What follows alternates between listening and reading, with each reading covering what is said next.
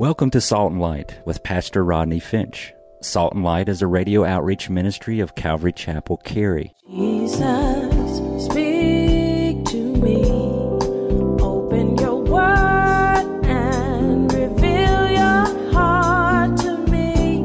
Salt and Light is a series of verse-by-verse studies through the Bible, focusing on its practical application to our everyday lives. Salt and Light is recorded live at Calvary Chapel, Cary in Apex, North Carolina. Stay tuned. At the end of the program, we will give you information on how to contact us, so be sure to have a pen and paper ready. Today, Pastor Rodney will be teaching from the book of Exodus, chapter 20. So grab your Bibles and follow along. Now with today's teaching, here's Pastor Rodney. In Romans chapter 7, you write that down and you read it in your own time. The Bible is clear about this distinction. In John chapter 7, the Bible's clear about this distinction. In Acts chapter 15, have you been with us on Sunday morning? The Christians, remember that the council gathered together and they were wondering what to do with the Christians and whether the Christians should keep the laws of Moses or not.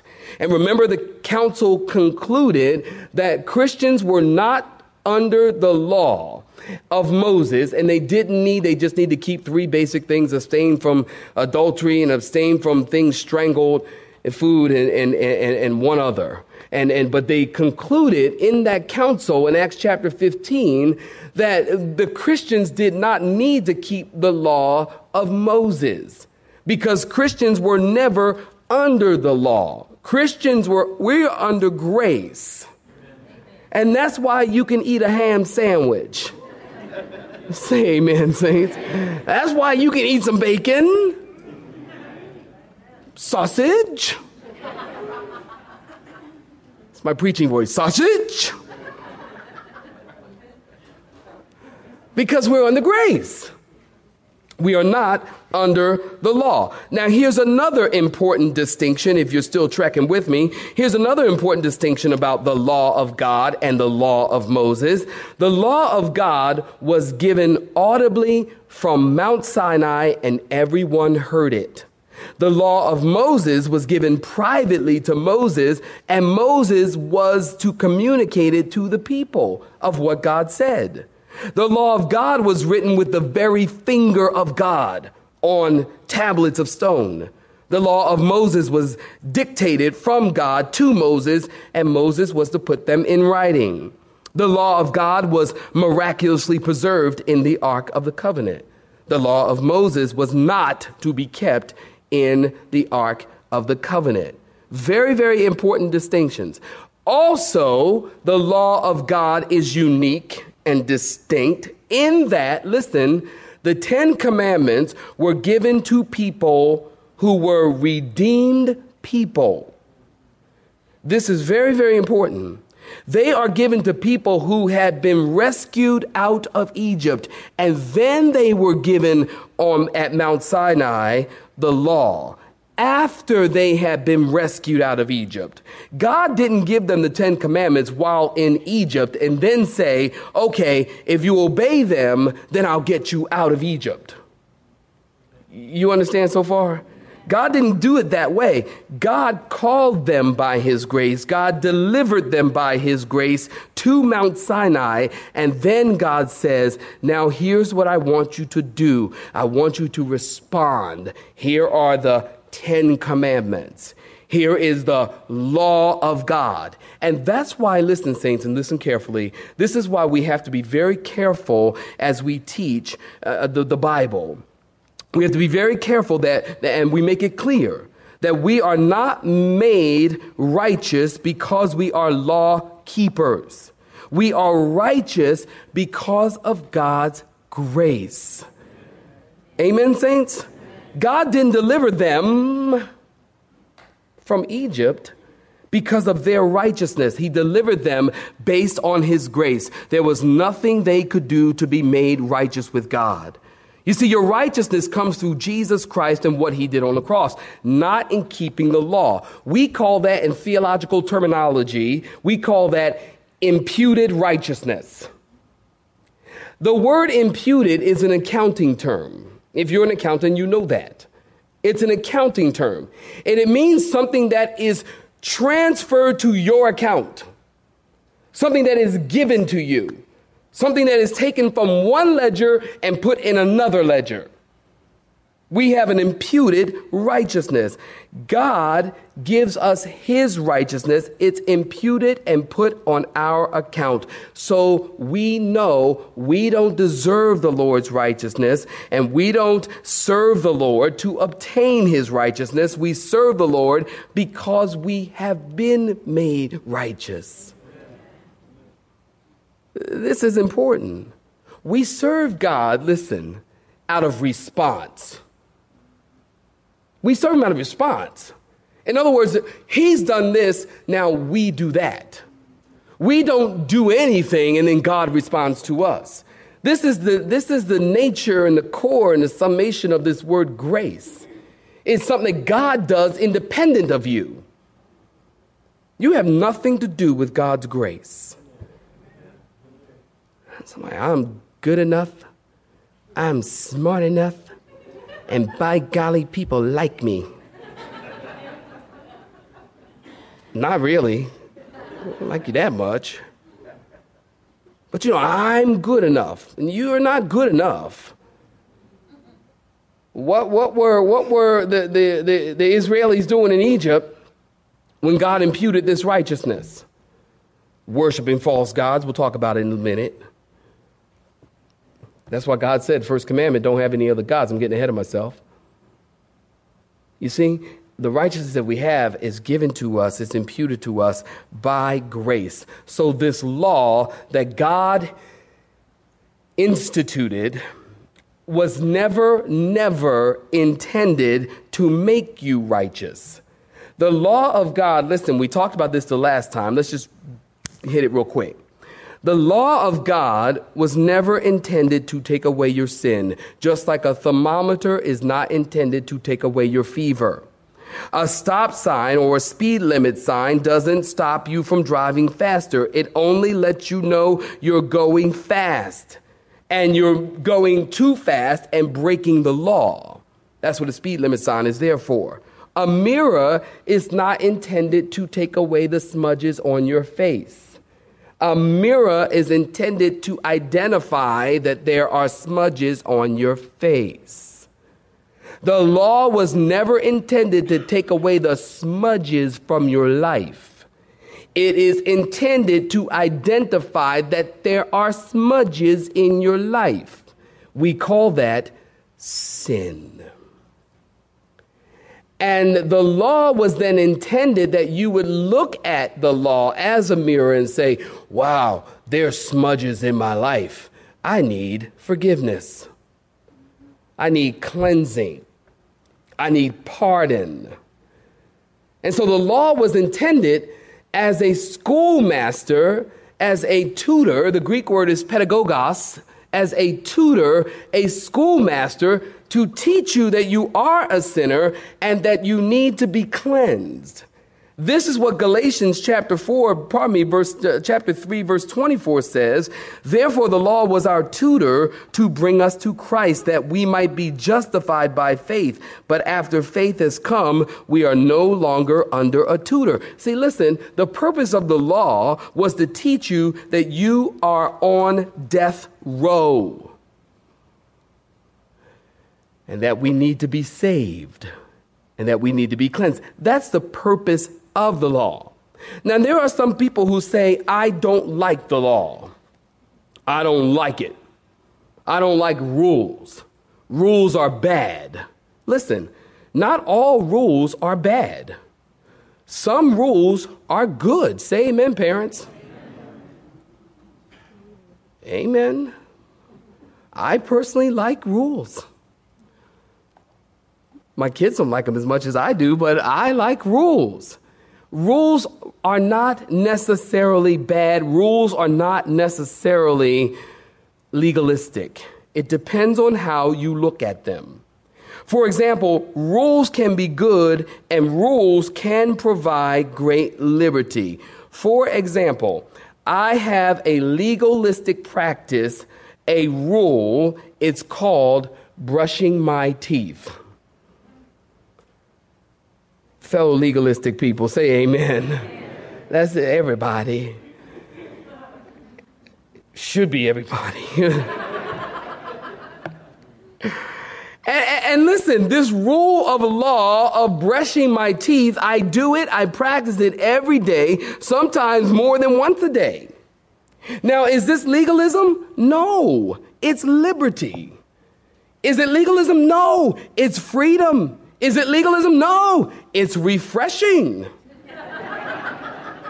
To me and to others. Thank you, my sister. I got that written right there. Yeah, sorry. And to others. Listen, after I brush, I no longer have morning breath.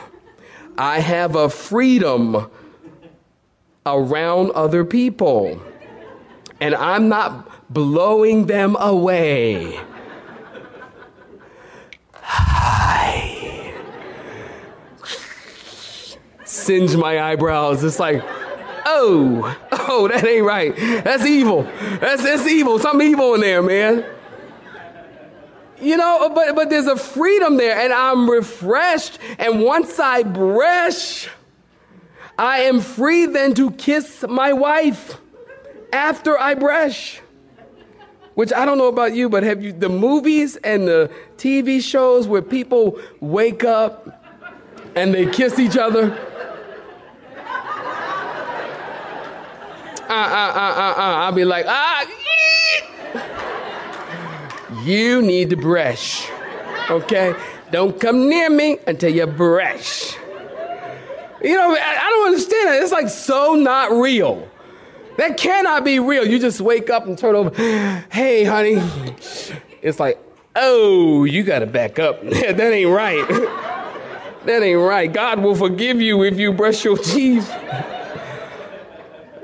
No, it's true. So here's my point. All rules are not bad. Amen. Some legalistic practices can be good. But people, you know, we live in a culture today where people don't want to be told anything. They don't want to be commanded anything. They don't want to have any rules that they should live by. Did you know, listen to this, according to the U.S. World News Report, listen to this, 76% of Americans believe that God hears their prayer. 77% believe that God has personally acted in their life in a crisis when they prayed. 70% of Americans say that every man has to decide what he thinks is right or wrong. Now listen, how can 77% of Americans believe that God is there and hears them when they pray, and yet the same percentage of people believe that you decide what is right and wrong? It's inconsistent. Listen, if God is who he says he is, listen close, saints, God is self-existent, God is holy, God is separate from man, then God has laws for man to live by. And God's laws are good. And God's laws are right. Well, I don't like it, Rodney. And listen. When you can fling stars into space. Are you feeling me? When you can put the sun in, just hang it. You can create your own ocean and erect your own mountains and make your own people to worship you. Then we will care what you think about God's law. You know I love you. I care for you dearly. But we got to get real. Because God is God and you're not him. Amen, saints? Now, go ahead. I'll wait. I'm going to wait for that. That's right. That's right. Now listen. All right. Let's get into verse 1. And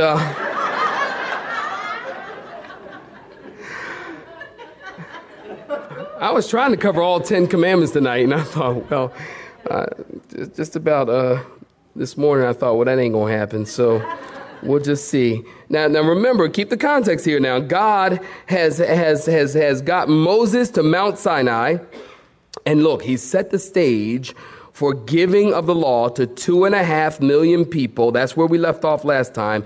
And God speaks out loud and he says, look at chapter 20 in verse 1, saints, if you're with me, say amen. And God spoke all these words saying, I am the Lord your God who brought you out of the land of Egypt, out of the house of bondage. And in verse 3, would you read it with me again? You shall have no other gods before me. Stop right there. Give me your attention. Listen, I am not really sure how long this study in the Ten Commandments is going to be. I suspect we should probably complete it around 2010. But I'm going to just take my time because I really was trying to hurry up. And I thought, let's not. Let's just do what God puts before us. Tonight, we'll cover one commandment. And that's all right. Would y'all make me feel good? Say amen. And we'll see, hey, next week, we'll see. Maybe we'll cover one more. And we'll see what happens. But notice here now, the children of Israel had been led out of Egypt, and the first thing, you want to note this, saints, the first thing God gives them the first commandment.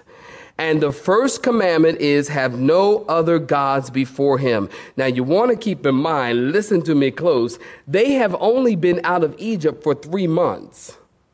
So it is very possible as they're standing there at Mount Sinai to hear the law being given, it's very possible that they're still dressed in their slave clothes. It's very possible that they just look raggedy and tattered and dressed in their slave clothes. And I can hear God saying to them, look, first of all, at all that I have done. And now, God says, be done with all the gods that you remember in Egypt. You understand? They just came out of Egypt. So God says, commandment number 1, you shall have no other gods, note this, before me. Now, if you're taking notes, you might want to write this down. This word, this phrase, before me, are you listening? Listen, it doesn't mean that you can have all the gods you want after him. You understand? It doesn't not before him, but after him. No, that's not what it means.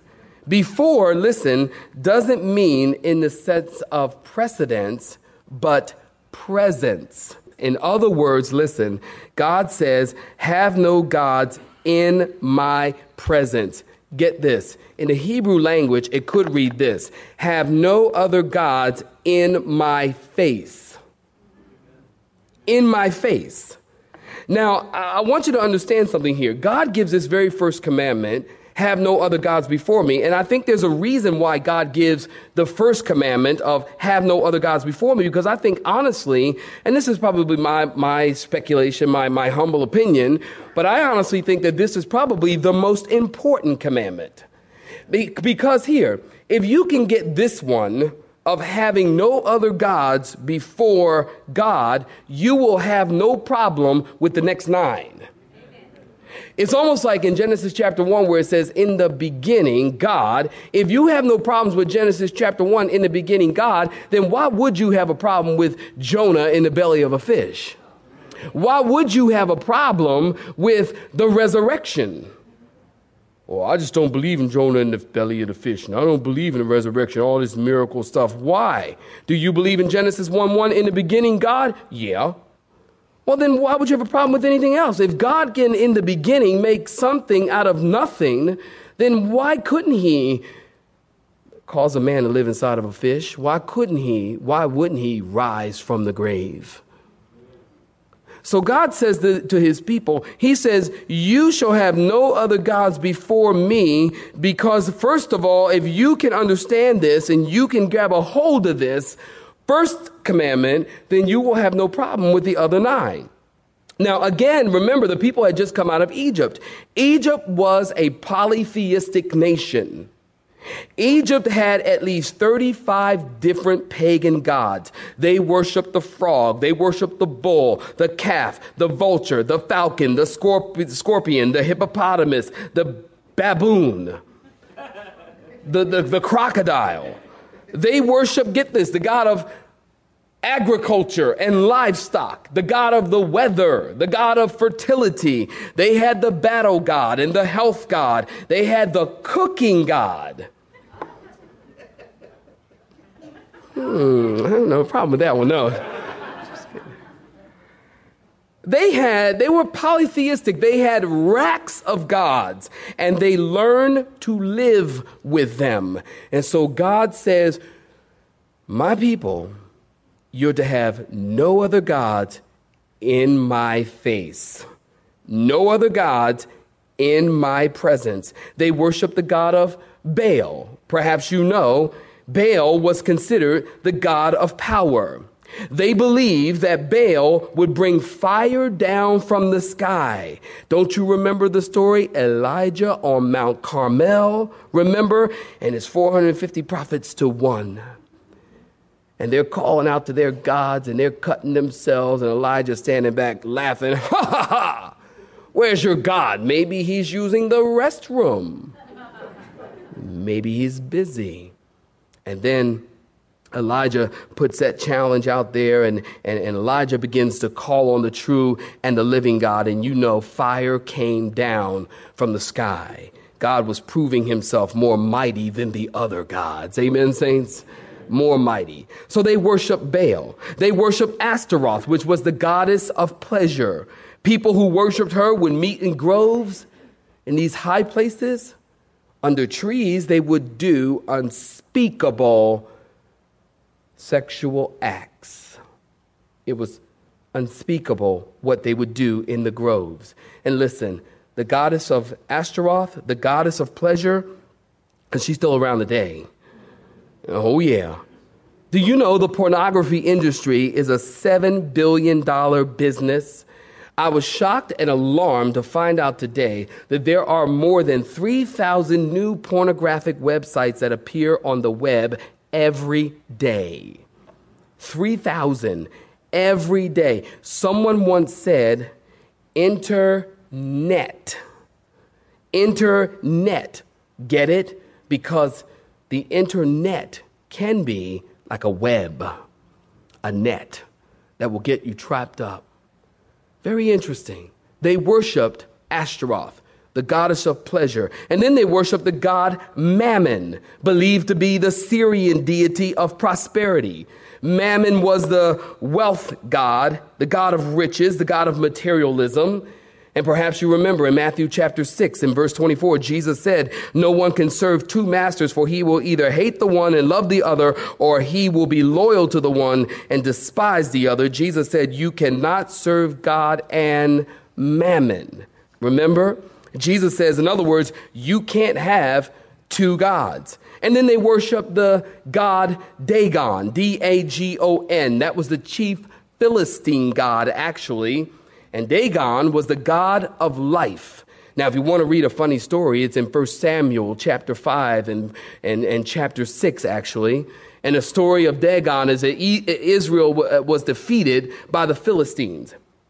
And when Israel was defeated by the Philistines, the Philistines took the ark of God to the city of Ashdod, and they put the ark in the temple right next to Dagon. And the next morning, get this, they came and they found Dagon had fallen and he couldn't get up. And he had fallen face down, the Bible says, before the ark of the Lord. And they propped up Dagon. Is that not a picture? You have to prop up your God? Houston, we have a problem. You got to prop up your God? Your God should be propping you up. People are like, oh, well, this old Jesus thing, this old God thing, it's just a crutch. It's just a crutch. It's just all just a crutch. I'm like, and your point is, I don't have a problem with a crutch. I'm going to lean on something. Some folks is leaning on drugs, liquor, Elvis. So you're going to lean on something. You have been listening to Salt and Light, a radio outreach ministry of Pastor Rodney Finch and Calvary Chapel Cary, located in Apex, North Carolina. Join Pastor Rodney Monday through Friday at this same time. For information regarding service times, you can contact us at 1-800-293-0923. That's 1-800-293-0923. You may listen to today's broadcast in its entirety by visiting the media library on our website at cccary.org.